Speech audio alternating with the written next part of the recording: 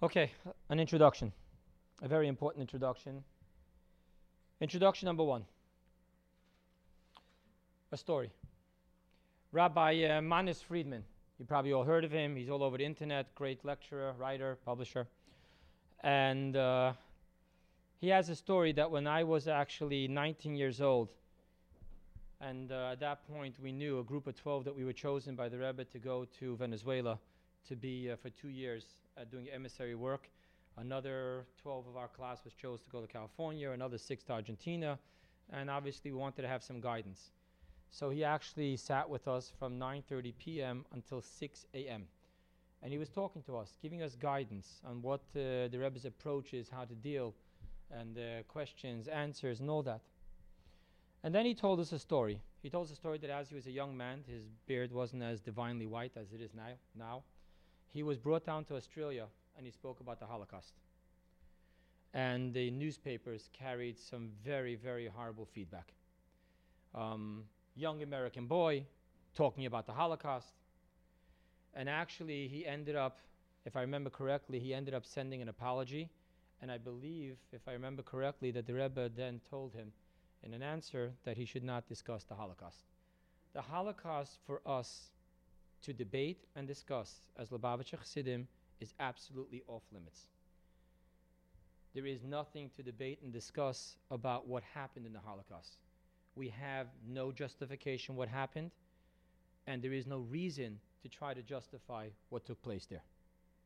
So please understand that tonight is not an exploration of the Holocaust and the 6 million holy ones.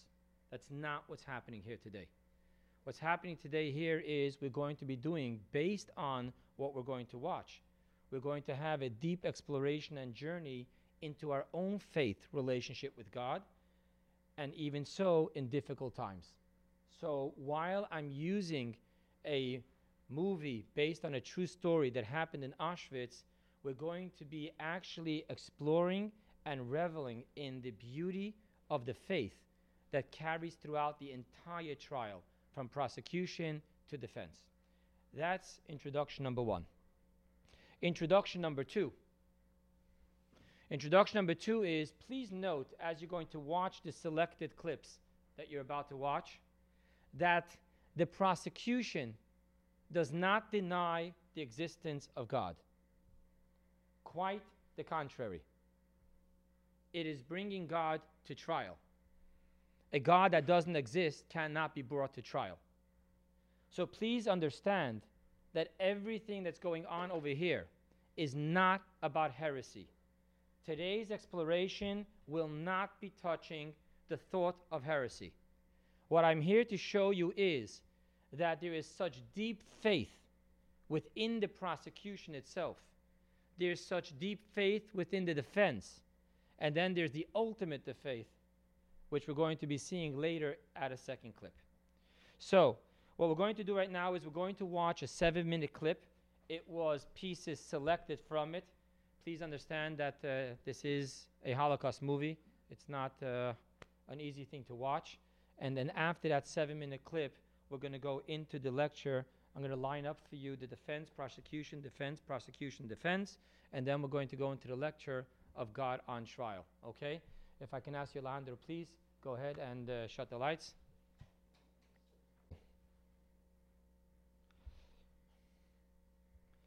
And then you have the prosecution returns with, okay, but the punishment does not match the crime.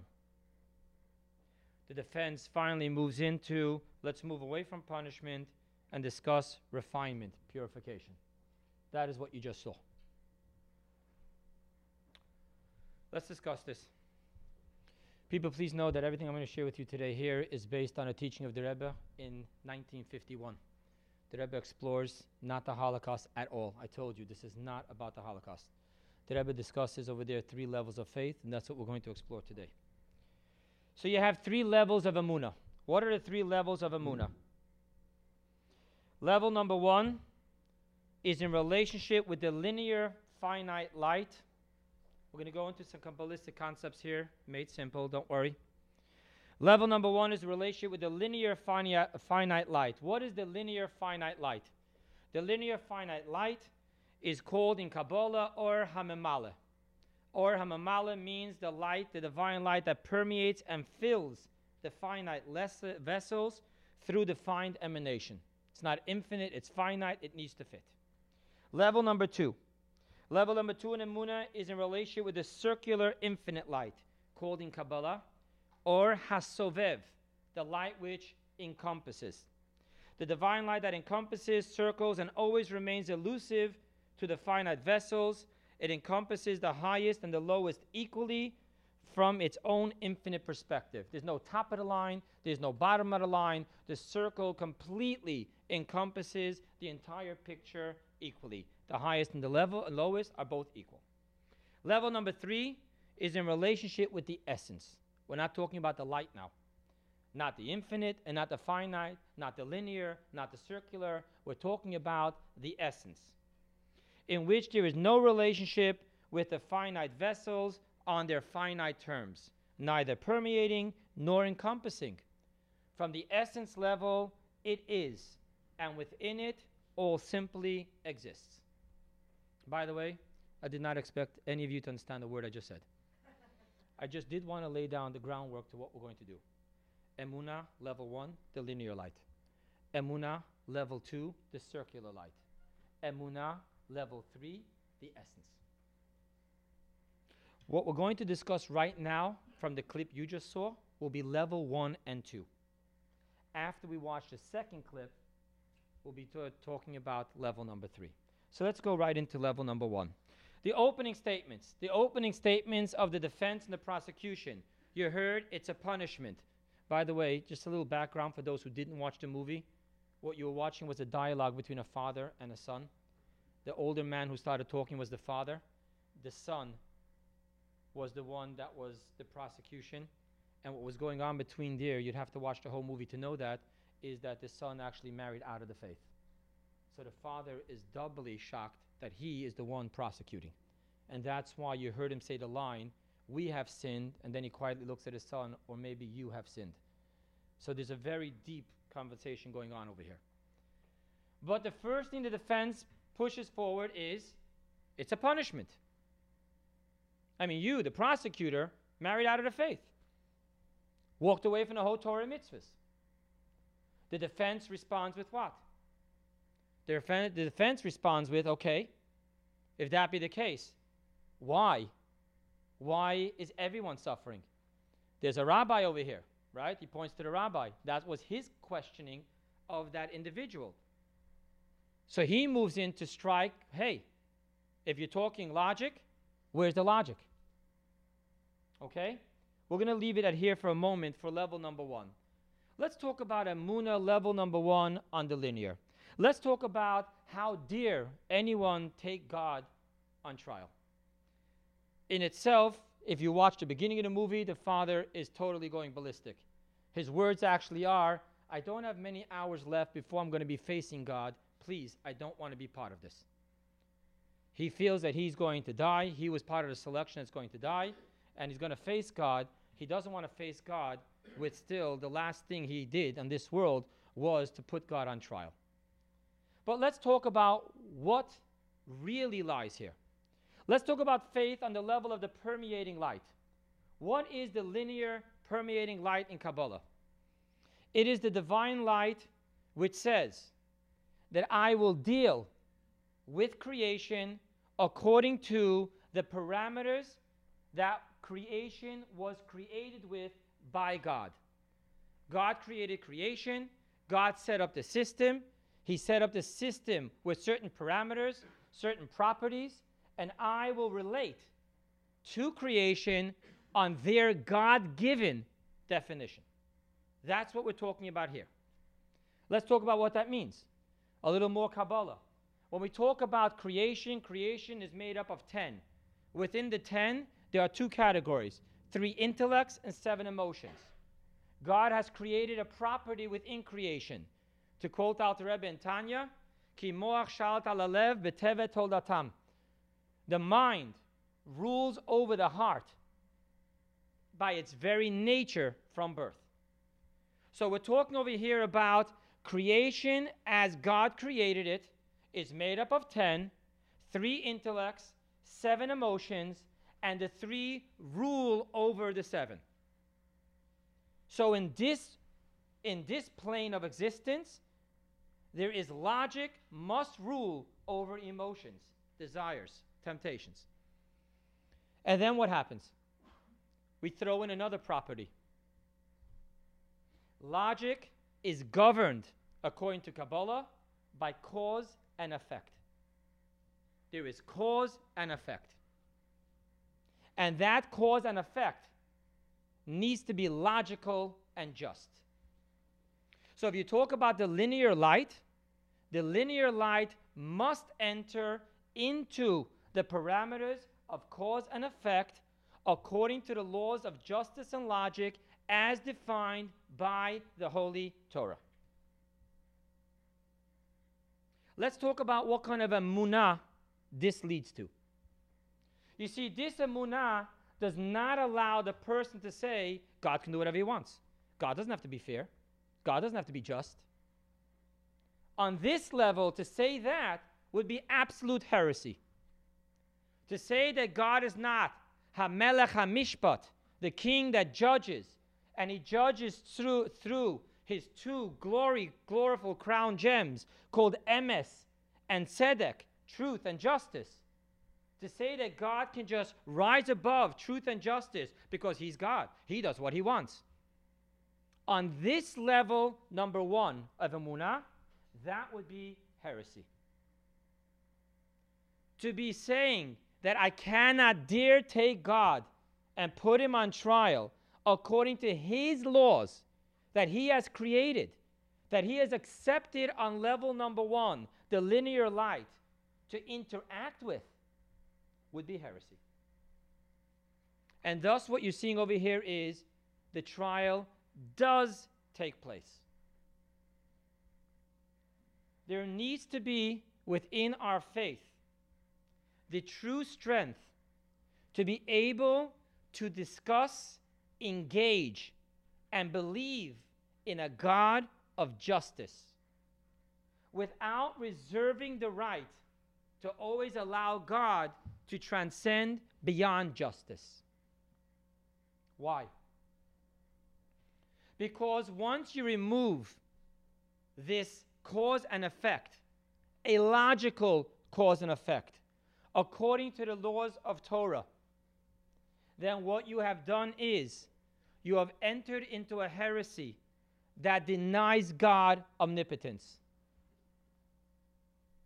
We're then saying that God cannot sustain in our world which he created, where there is logic and justice that must rule. We're making God too big to be able to fit in here.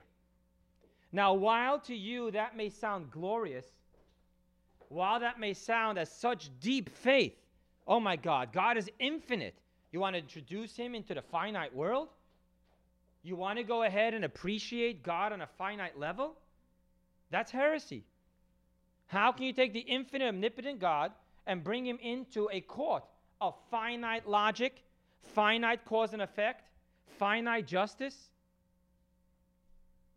So while you may think that you're making God glorious here, you've actually handicapped God. I want to introduce to you another statement in Kabbalah. To make God infinite and not finite is to make God finite, for he is only finitely infinite. If God is truly infinite, then he must be finite as he is infinite. A God that cannot be finite is finite. He's finitely infinite. He can only be infinite. He can't be finite. That is finite. So the first opening part of the court case, the first opening statements that you're hearing is that we're bringing God into his own chosen definition of finite to be able to interact with us on our level. Let me say this to you a little bit in a different fashion. Woe to the faith in a God who cannot be my personal God. Woe to the faith in a God who can only be infinite and cannot deal with me and feel me on my own finite levels. God has created me, finitely defined as He has chosen, based on the 10 emanations, that they close themselves within the 10 vessels which make us up, categorized into 2 categories, intellect and emotions, categorized as the 3 intellects will dominate over the 7 emotions, and then introducing that the intellect will be dominated by cause and effect.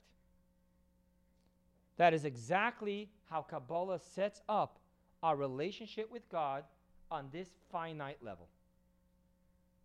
So please understand that while it seems very eerie that here in Shul we're entertaining a movie based upon a true story, God on Trial, what I'm going to share with you is to think that it is heresy to bring God on trial according to His parameters of justice is to deny God the most important level of God that we creations need. A logical God. A God that creates rules where we wake up in the morning and we know what to expect.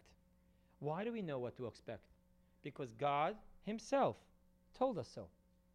God said, "In bechukotai telechu, if you shall walk in my statutes, this is what will happen."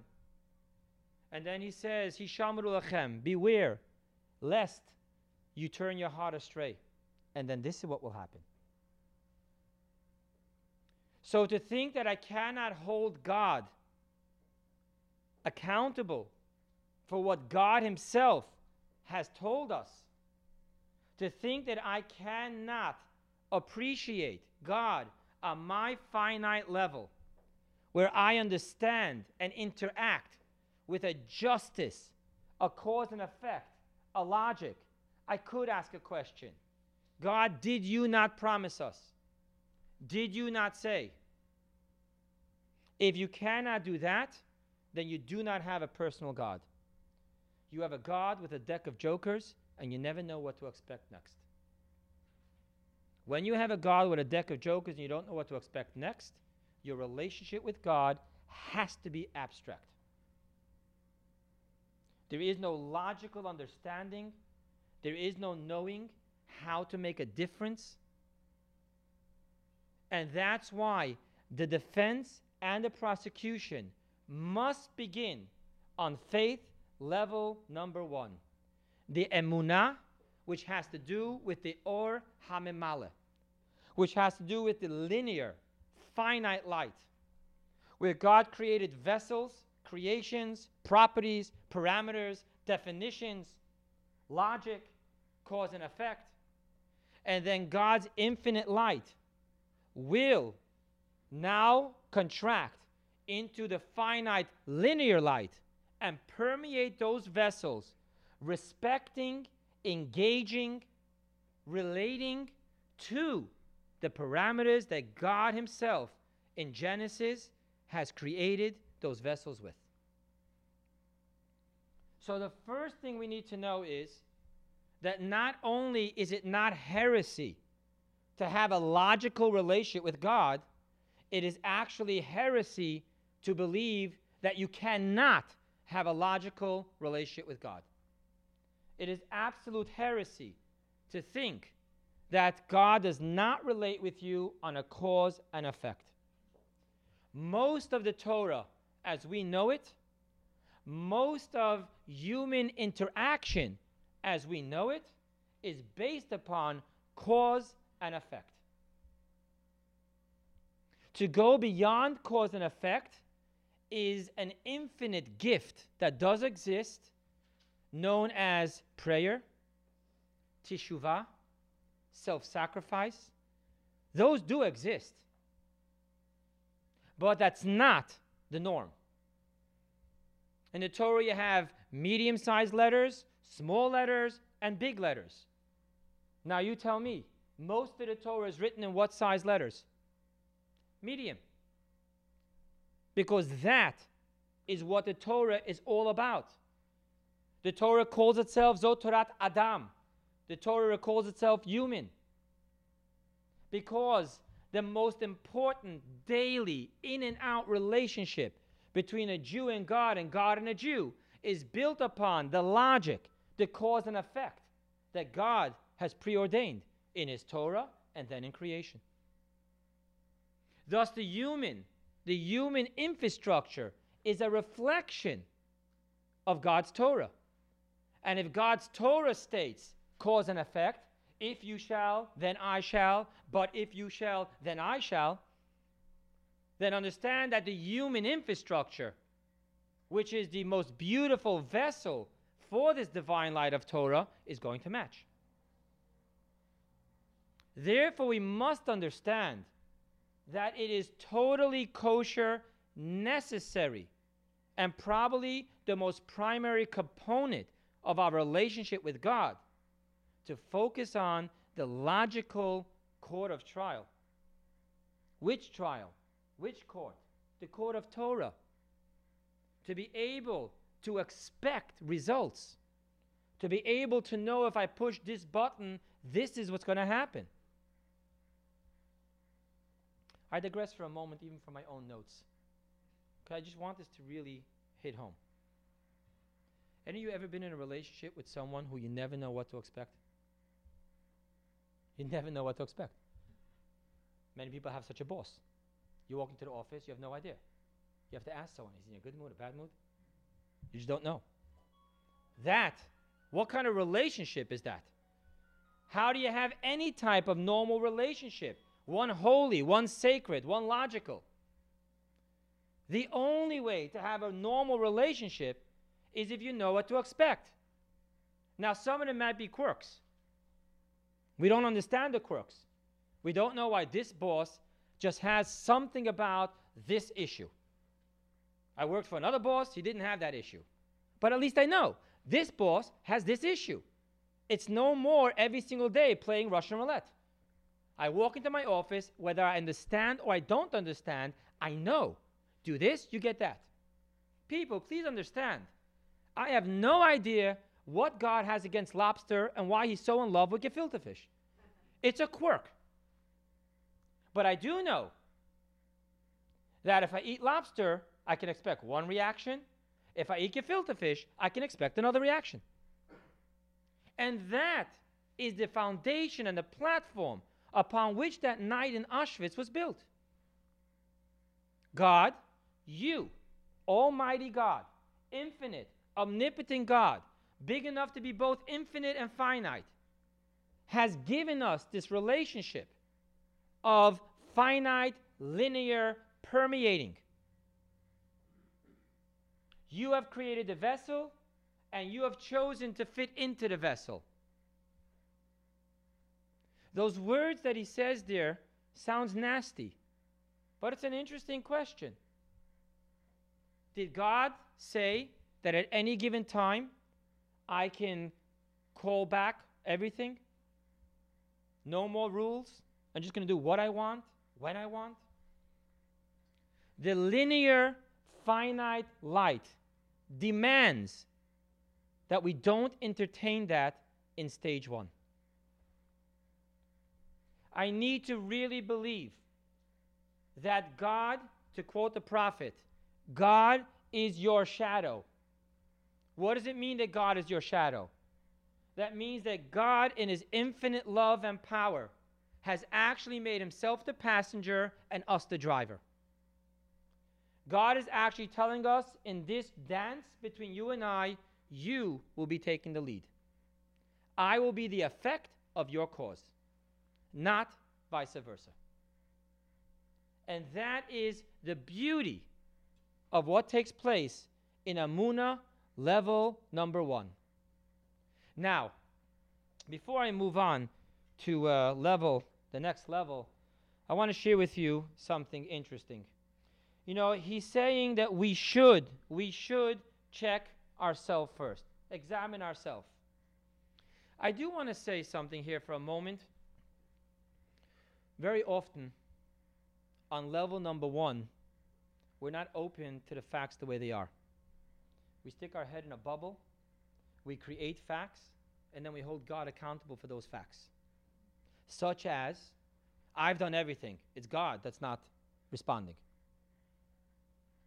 So many times, Maimonides says so clearly, the process of teshuvah really founds itself on being mature enough to say, whoa, is that true?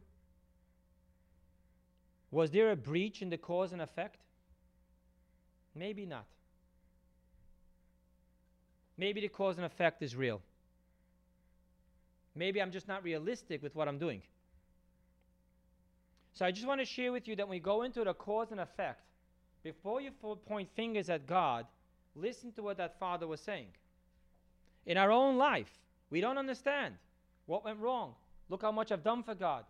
Look how much I've changed. Where is the cause and effect? Didn't you promise me in this verse that this is what you're going to do if I do this? So the first step is, well, very advisable. The Rebbe actually, this was the last thing the Rebbe told us, was that every person needs to have a Rav. And I don't mean Rav as in rabbi, I mean Rav as a mentor. Someone that can tell you, you're not being real. You may be proclaiming that you're wearing the cloak of Pinchas, but you're actually behaving like Zimri. Be a little more realistic. The cause and effect may be exactly the way it's supposed to be. And maybe if you want a different effect, you need to have a different cause. So that's very important to understand. Level number 1, cause and effect. Okay, so let's go over what happens. The defense begins with the logic of cause and effect. It is a punishment. That's what you heard the man say, right? To which the prosecution responds with logic of cause and effect. Why do the innocent suffer? Okay, let's talk cause and effect. Cause and effect, the son is saying, cause and effect means that I should be the only one in Auschwitz. True. I broke away. I walked away from the Torah mitzvahs. I married a non-Jewish woman. But what's about that rabbi? What's about that man's mother? You're introducing logic. You're introducing the linear. You're introducing cause and effect. God has to play by the rules. So then what happens? So I just took you through the beautiful faith that rides through the first level that was going on here. The defense begins with it's a punishment, and the prosecution doesn't back down. That's not an all answer. Punishment? Didn't God tell Moses, when Moses told God, erase me from the book, didn't God answer Moses, those who have betrayed me I will erase? Look what's going on in the camps. Babies, righteous, holy. So the prosecution brings that onto the table. We're still in level number 1, people, but the plot thickens and the courtroom is elevated. Let's go over here for a moment. Let's talk about layers. We're still talking linear, but we're talking layers within the linear. I want you to do this for me for a moment. Entertain me, please, if you don't mind. Take your hand and hold it up in front of your face. Now I want you to keep your eyes exactly where I'm asking you to. You see where I put my hands? I want you to look above the hand. What do you see? You see 4 separate fingers. Please lower the hand now down to the wrist. What do you see now? Nope. There's no more 5 separate. It's one hand. Put your hand up. All you see is separate pieces. One has nothing what to do with the other. Lower your hand. What do you see now? It's not 5 separate pieces. When you look at your hand from the wrist up, you don't see 5 fingers. You see a hand. But when you look from the knuckles up, what you're seeing is 4 separate fingers, or 5 separate fingers. You see, the defense elevates the discussion here. Okay, prosecution, you brought a very, very true point. If this finger is bad and this finger is good, then which finger should be punished? Didn't God himself tell Moses, those who betrayed me I will erase, but those who are loyal to me I will not erase? So if you're looking from the knuckles up and you're seeing 4 separate fingers, we need to judge each one separately. We need to be able to ask ourselves, This finger, good or bad? Okay, it's a selection. But when you move down a little bit, then you realize we're not looking at 4 or 5 separate fingers. You're looking at one hand. And what the defense is doing now is bringing to the prosecution, elevate yourself, please, elevate. Now I want to talk to you about why he's doing this. Because the prosecution respects layers. Remember, we're not talking heresy. We're not talking a child who only wants to hear his opinion. We're talking about a journey of faith. I'm not looking for any specific outcome. I'm just looking for truth. Please understand that in most Jewish stories, we know the end of the story. We just don't know the middle. We know it's going to end up good. We know that God is right. We just don't understand the middle. Let's talk about this for a moment. So we have over here the defense and the prosecution are entering now into an elevated discussion.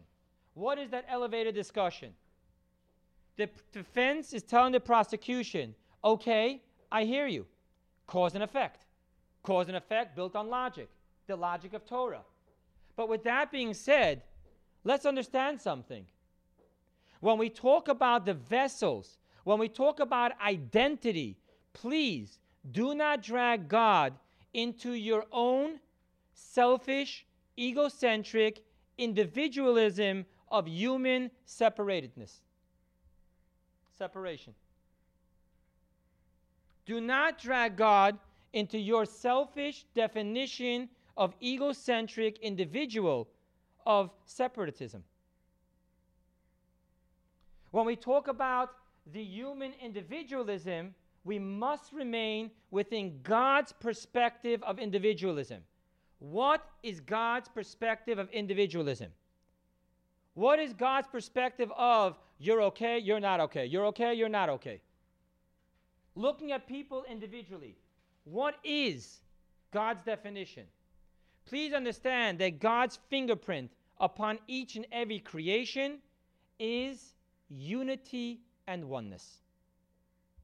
So when you talk about individualism, please appreciate that the definition of individualism is individual expressions of a unified people.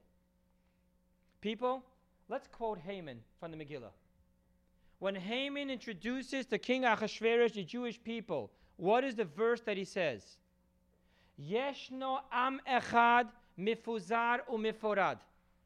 There is one people that are scattered and separated. Look at your hand. There is one people separated, scattered. And that's why when you look at the true definition of the linear, do not separate the emanations. Do not separate individuals as to be truly individual. For ultimately speaking, we are all individual expressions of oneness. We're about to move into the checkmate from the prosecution, but I have 2 things to take care of before I do that. Number 1, I have no reason to give you a lecture on faith that's not going to help you when you walk out of this room and get called by someone that's going to break you some bad news that you owe money. That's not going to help. So let's be practical here. What is going on between the prosecution and defense that can help me in my daily struggles of earning a living, health, or whatever it's going to be? What happens is very often when we move into a cause and effect of logic, we try to drag God into our own immature definition of individualism. To be more specific, we tell God, God, if you agreed that you're going to be linear, if you agreed that you're going to have playing on our plane of existence of vessels, definition, form, shape, top, bottom, logic, then I need to talk to you, God, because it's not fair. And what we do is we try to bring God into our fragmented perception of reality. kids are great at that, by the way. One of the biggest challenges between a parent and a child is that the child has a very fragmented reality. He doesn't see how things intertwine. He never understands the oneness that flows between everything. The child never understands the relationship that goes on beyond the individual's individuality. I've taught my sons, you have a first name, you have a last name. The first name is your individuality. Your last name is your family's name. Kids don't understand that.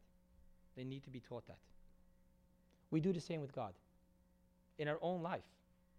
In our own life, we are consistently trying to draw God into our fragmented individualism, which, by the way, drives us all crazy. Because eventually, we're wearing a million hats, we're getting drained, we just can't live like that. When we deal with God on that level, God's telling us, no. Listen to what the defense said. It is wrong to make this personal. It isn't about this individual piece of this individual or this individual behavior. We need to learn how to look at individualism in a much more holistic fashion. So here is another way to hear what the prosecution and defense just did. Prosecution is saying no holistic. Defense is saying yes holistic. Let's talk about for a moment holistic, because right now actually more and more of the human race as individuals and on a global level is starting to embrace holistic. We actually have no choice but to embrace holistic. With today's even economy, Japan, what happened in Japan is going to affect the American economy. There is no more true separation and individualism. Medicine has taken a whole change. While medicine used to work in isolation, separatism. This is what you're dealing with, let's only deal with this. We're now understanding that doesn't work. It's holistic. Let's talk about our individual lives. We separate our office from our home. We separate our office from our shul. We separate the way we pray from the way we eat. We're looking for isolation. God, it's not about that before I maybe had a cheeseburger, but right now, I'm doing something good. Which, by the way, I'm not saying that doesn't have a place in reality, but I just want to share with you that if you want to play by the rules, if this is about God, then let's be fair. Let us absolutely discuss individualism, not from my egocentric, selfish point of view, which demands isolation and separatism, but let's talk about it from the true divine definition of individualism, which is an expression of holistic. So that's the first point we need to understand. In our individual lives, this is going on. In our individual lives, we can have a guy who married out of the faith, who's not keeping Torah, who's not keeping mitzvahs, not doing anything, bring God on trial, and then when he has to face his own dealings, he then points a finger, but what's about her? What's about him? Why are they being punished? I'm the only bad one. And Hashem's response is, you and they are two fingers of one hand. It's holistic. It's holistic. There isn't a place in the world today that what's taking place there will not affect every other place in the world at some level. That's point number one I want to just make before we move on to the checkmate from the prosecution. Because the prosecution does represent a beautiful checkmate here. I want to move on to another point. You did hear that opening line, it's a test. I do want to for a moment just talk about tests. It is absolutely true that God tests. God tested Abraham with 10 tests, and ever since, God has tested every single one of his offspring. Tests is just part of our relationship with God. I'm not here to question whether tests exist. I don't think any of us can question whether tests exist. It's all over the Torah. God actually says that I will send a false prophet in order to test you. What I really want to discuss for a moment is, why does God test? A real question. Why does God test us? So let's talk about this. The reason why a teacher tests a student is because the teacher does not know what the student knows. A simple level. Student saying, I do know it. Teacher saying, no, you don't. I saw you playing in middle of class. I do know it. Okay, take a test. Surprise, surprise. The kid passed the test. We do that in relationships. We test each other. We want to know how true this friendship is. How far will you go for me? I don't know. I don't know what's in your heart. But if that's the reason for test, why would God test us? Is there anything about my heart that God doesn't know? Is there any crevice in my heart that God hasn't already explored? Why would God test me? So we need to just understand the reason for tests. It isn't about the teacher, it's about the student. The only reason why God tests us is because God is pushing us out of cruise control, out of the natural flow of our gifts and faculties and talents, into the deeper level. How many people are shocked by what they were able to produce in a time of a test? I didn't think that I would ever be able to accomplish this. I didn't think I would ever be able to withstand this. So please understand that when God gives us a test, it is the experience of crushing the olive. Because when the olive is screaming, I have no more, all of a sudden it finds something it never knew existed, something called oil. You cannot smooth talk oil out of an olive. I wish it were different. It isn't. There isn't a salesman in the world that will get an olive to lovingly give up its oil. Tests exist for only one reason: to push you deeper into yourself. Don't use your natural external gifts of intellect and emotion. Find the essence. Find what lies within the inner dimensions of your faculties. Find out how smart you really are. Find out how strong you really are. Find out how emotional you really are. I've shared this with you before. I'll share it with you again.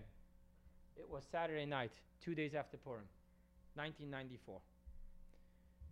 My wife and I were in West Boca Medical. For whatever reason, I didn't get to hold the baby right away.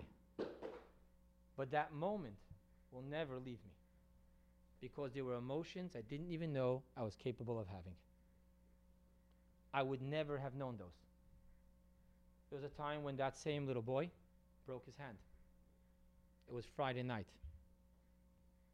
And he was there standing in my hands, and there was nothing I can do. His hand was physically not straight. I'll never forget that feeling, a feeling of helplessness I've never had in my life. See, when you're put into positions, you find out things about yourself you never knew existed. But that's not the end of the test.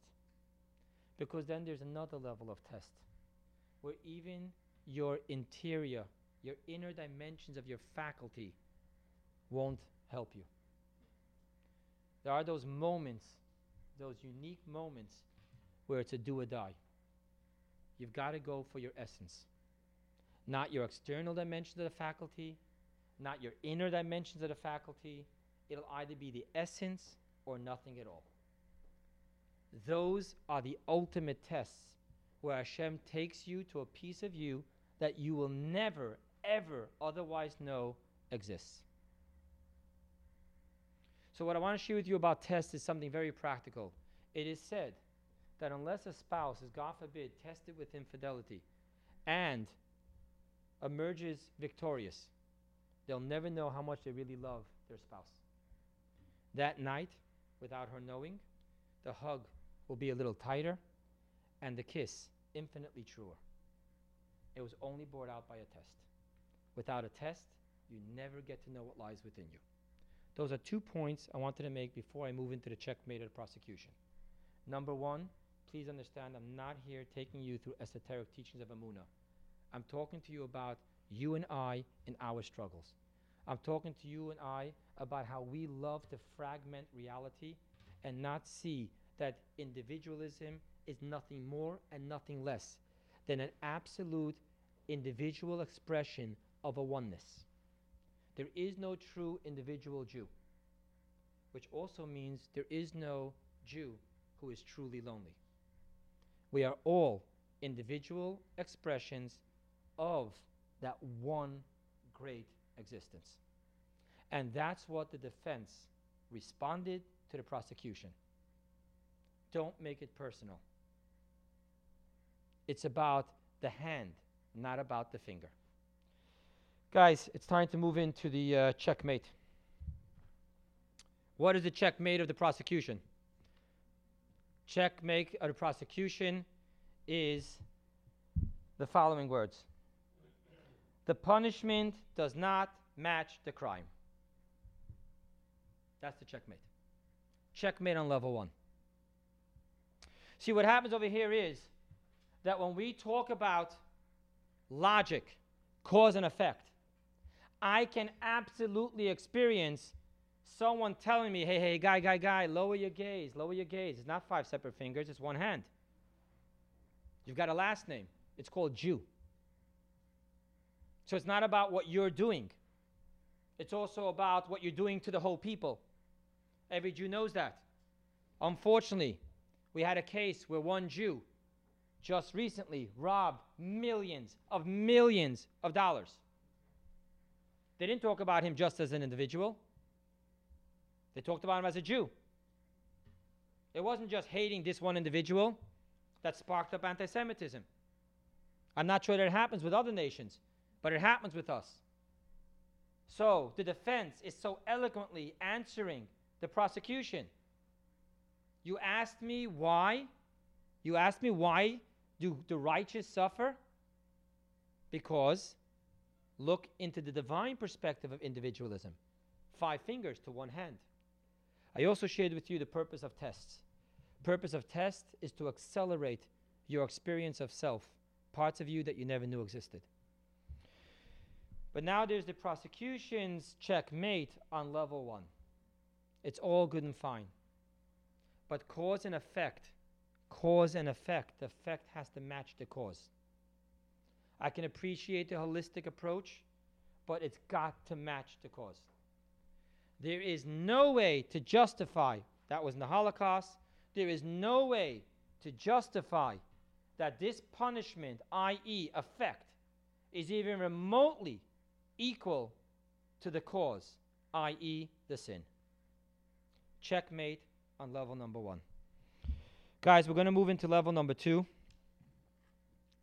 We're moving along over here. We have a half hour left for lunch, so I need to cover still another clip. So let's move along a little quicker here. But this is a very, very powerful piece that takes place here. You guys remember what you saw in the clip? All of a sudden, he introduces something amazing. Let's move away from punishment for a while, right? That's what he said. Let's move away from punishment. Okay? Let's talk about purification. Let me tell you something beautiful. This is the gift that the prosecution gave the defense. Because the defense would have remained on level number 1 were it not for the prosecution demanding it to recheck whether that will actually suffice. It was the prosecution that crushed the olive and demanded that the defense should rise up to level number 2. Because level number 1 for the Holocaust will not work. If you talk cause and effect, there is no justification for what God did to us. Previous Rebbe was once bemoaning during the war about what was going on. There's another rabbi there who started justifying what God was doing. Notice the previous Rebbe looked up at him and said, please, God can manage without you. He doesn't need a lawyer.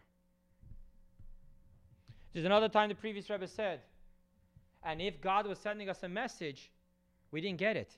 So why did he do it? On level number 1, as of right now, we're going to accept that the prosecution pulled out a checkmate.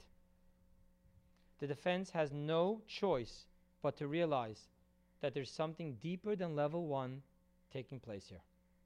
We're now going to move into level 2. Level 2 is not about the Or HaMamala. It's not about the linear light. It's about the circular light. It's not about cause and effect logic as we know it and study it in the Torah, because even according to the Torah, the Holocaust may not be justifiable.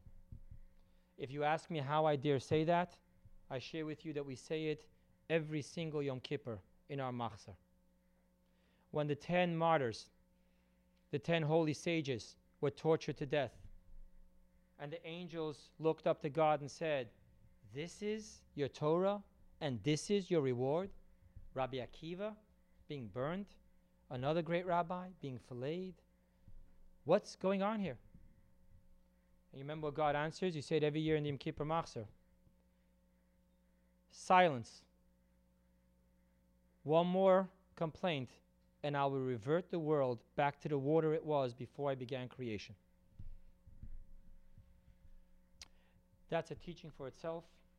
I'm not going to go there today, but I just want you to know that I personally heard the Rebbe compare the Holocaust to that story. Please feel absolutely in faith and ease to be able to say that on level number 1, defense was checkmated by prosecution. We cannot approach the Holocaust through the finite, permeating light with the logic of cause and effect. Therefore, the defense has no choice but to realize there's something deeper at play, just like the angels with the 10 martyrs had no choice but to embrace. We need to elevate from the linear to the circular. So let's talk about this. You see, level number 2 is a very interesting experience. Level number 2 is hovering between the rational and the transrational, between the natural and the transnatural. On one hand, it is transrational. On the other hand, it hugs and caresses the natural. It's not just about outright emunah. God can do whatever he wants. He doesn't have to make sense. And who are you to tell God? And I'm going to die in a little bit. And I'm going to face God. And I didn't want to take care of this part of this conversation, because at the end of the day, God does not have a deck of cards. God has a deck of jokers. And that's it. That's not what's going on here. Level number 2 is the circular hovering just above, just within the grasp of the linear. It's where it makes sense, it makes sense, it makes sense. But when I really try to digest it with my brain, it eludes me. I'm sure we've all experienced this. You're learning something, you get it, I get it, I don't really get it, but I get it. I know what you say, I hear what you're saying, I understand what you're saying, but I just don't get it. It's circular. Level number 2, or hasovev. What I want to share with you here is introducing the word refinement, purification. It makes sense, but I just don't get it. Why does refinement have to be through suffering? But it makes so much sense. It's not always about my past, it's about my future. It isn't retribution and punishment for what I did yesterday. It's preparing me, opening me up to what I need to receive tomorrow. It isn't a horrific situation. It's a beautiful situation. But it's a painful, beautiful situation. Let's talk about Egypt. What does it say about Egypt? It says about Egypt that was the smelting pot in which God refined the gold so he can bring it pure to Mount Sinai. What does that mean? What that means is that the whole suffering of Egypt was only for one purpose. It was to refine the egocentric coarseness of the physicality in order that it become a vessel to be able to open up for a theocentric spirituality. Mind you, parenthetically speaking, there are those of us who are great in using spirituality not as selfless theocentric, but as deep selfish egocentric.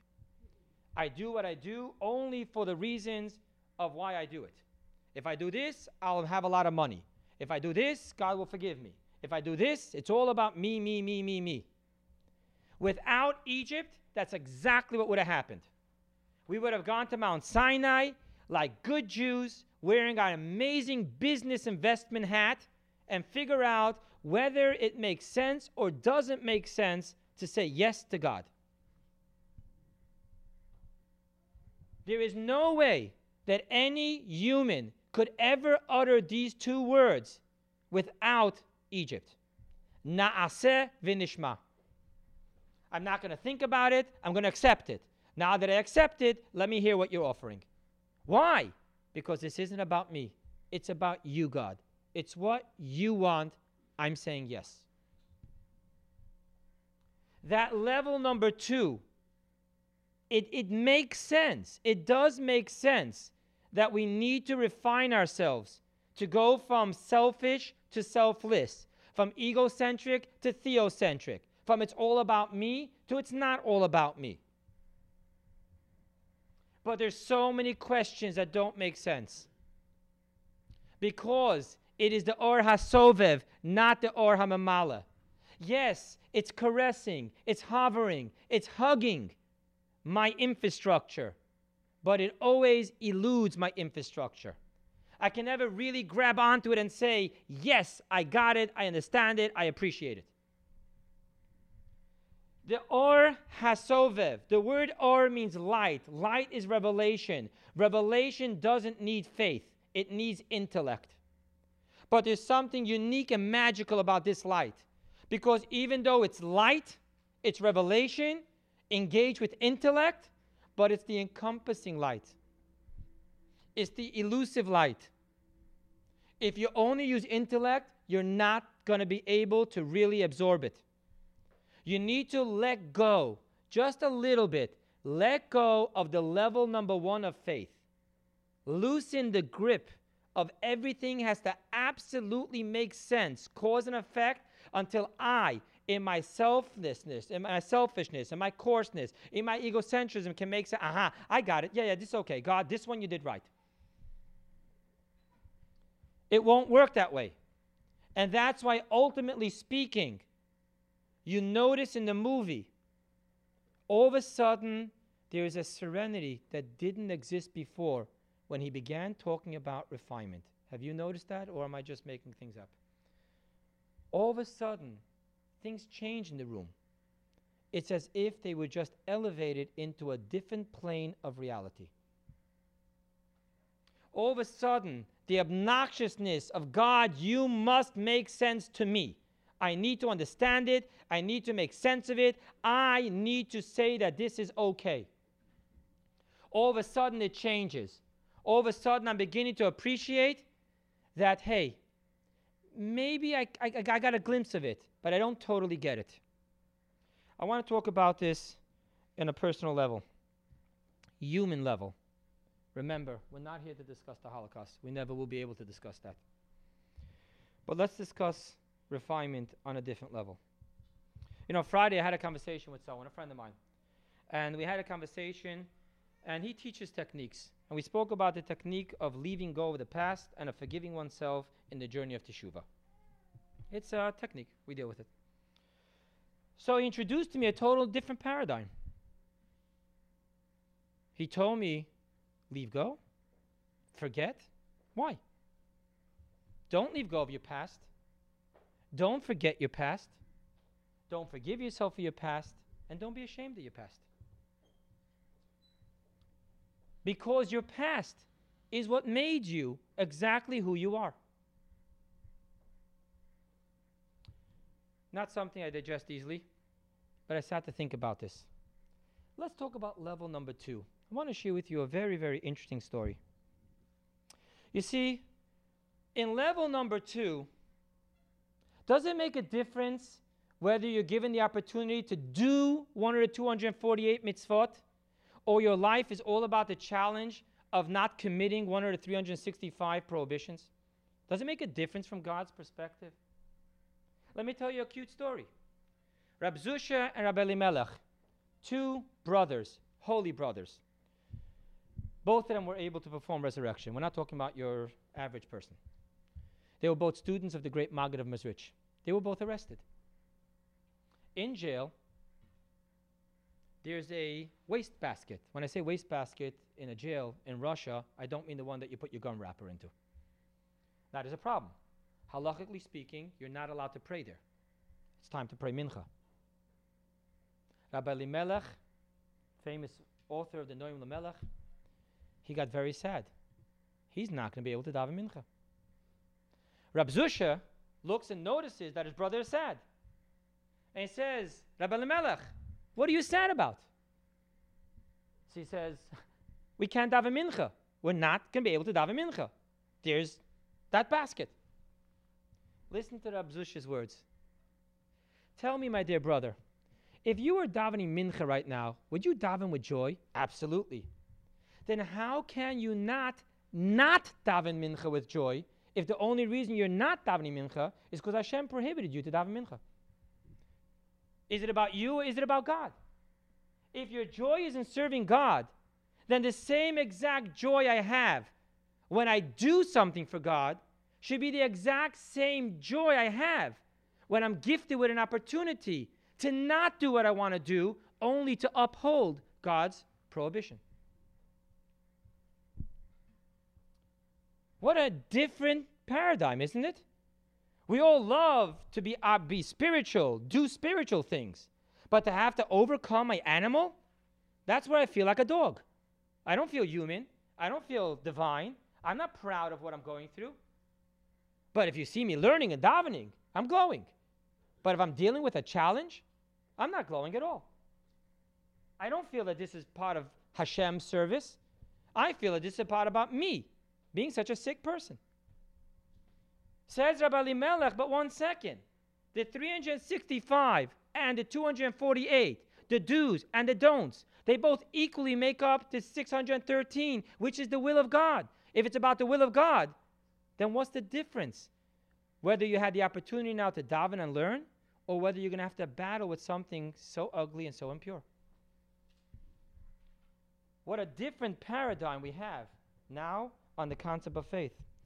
And I really appreciate what he said. Not only, sorry guys, just changing the tape over here. We're almost going to get up to the second clip, and then we should be on time, 12 o'clock for lunch.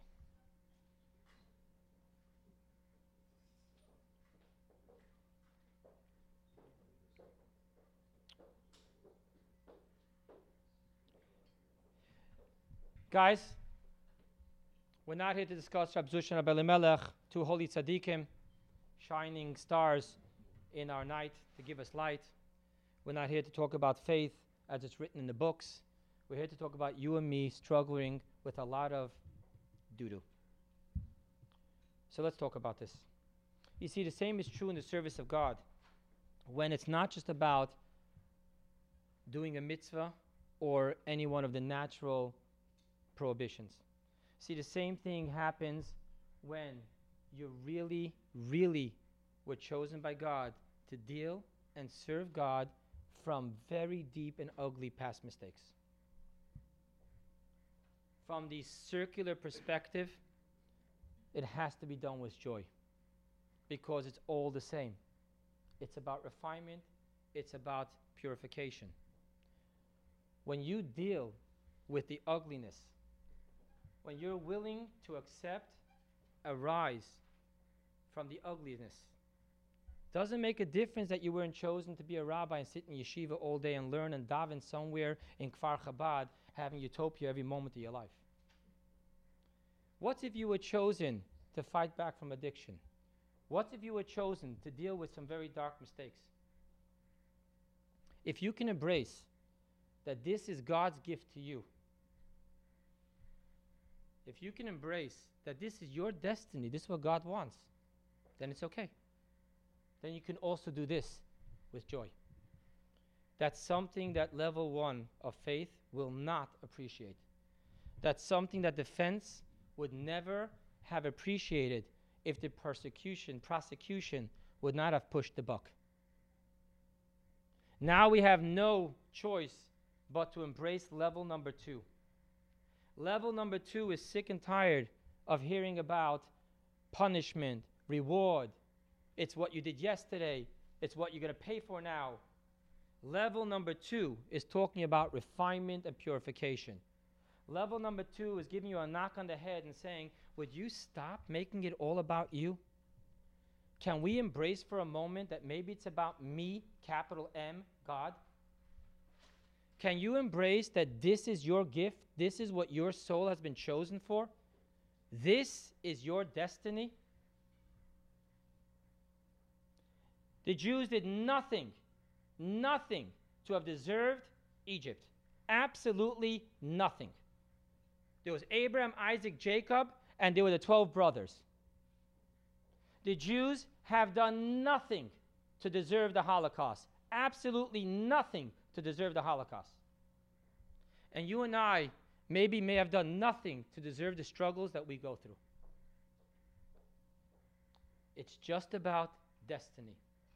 It's about purification, opening up to a greater good tomorrow. Something that you and I would never be able to embrace if we're not willing to humbly accept what God is putting us through to be able to reach to where we have to reach. So while part of your brain has to consistently be checking out your yesterday before you point a finger at God, but if you are honest, and if it's not about what you did, it wasn't a choice you made, then you need to embrace it's not about yesterday, it's about tomorrow. It's not about punishment, it's about purification.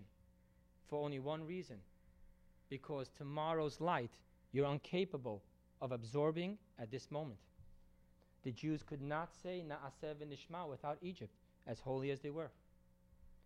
The Jewish people will not be able to experience Mashiach without exile. I'm doing it again on a national level.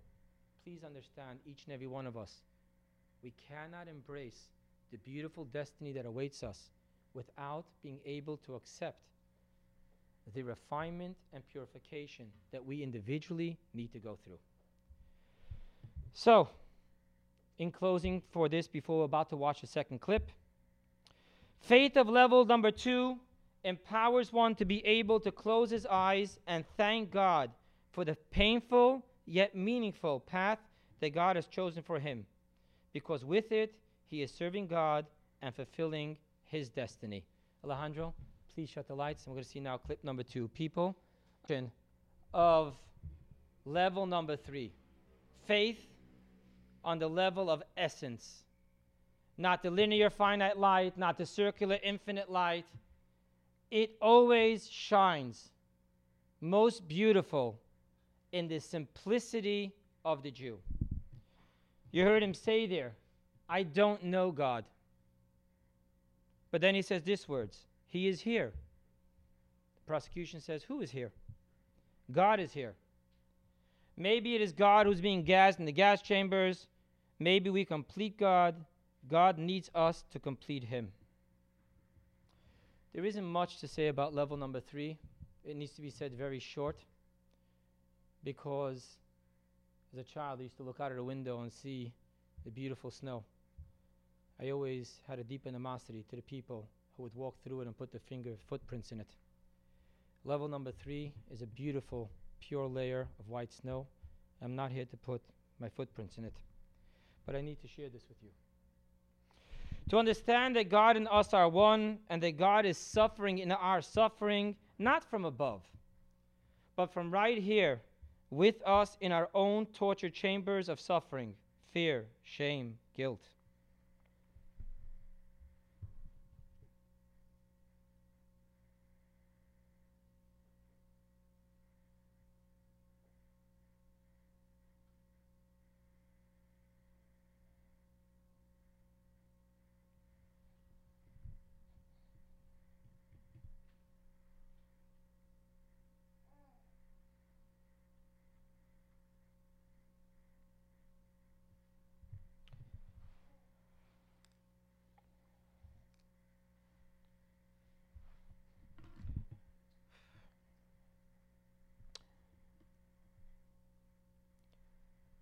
God is there at night.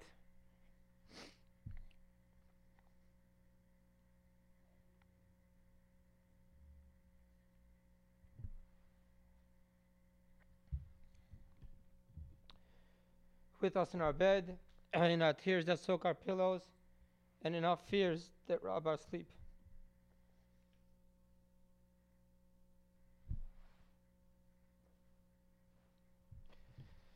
The rabbi's years of intellectual study got in the way and needed to crack, while the simple Jew's purity shone in that night as the brightest beloved star in the sky.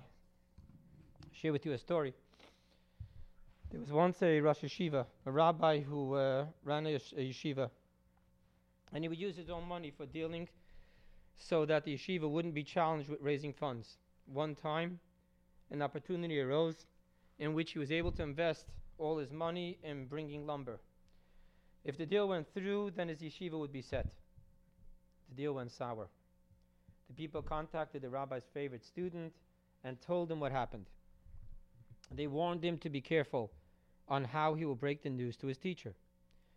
The student approached his teacher and said, "Rabbi, I have a question on a teaching in the tractate Brachot of the Talmud. It states that just as one blesses God for good, he must bless God for the bad. When one blesses God for the good, he dances. Is he to dance when he blesses God for something bad?" The Talmud says kishem, exactly the same way. The teacher responded in the affirmative. Yeah, that's what the Talmud means. When you thank God, you bless God for something painful that he did, you need to dance just as you dance by your child's wedding. The student looked down and said, "Rabbi, start dancing." Immediately understanding what the student was telling him, the rabbi fainted. As the rabbi came to, he looked up into the eyes of his student and said, "You know what? I too now have a question on that piece of the Talmud." Rationale won't work. When things really hurt, rationale only gets in the way. It's not essence. The rationale definitely can absorb the linear cause and effect. The rationale can romantically dance with the encompassing circular infinite, but it won't be able to deal when it's a moment of essence. The ultimate gift of the essence level of faith level 3, which is the faith of essence, within the simple, pure, and beautiful heart of every Jew. It simply and beautifully just is, never changes, and is always there for you when you need it most.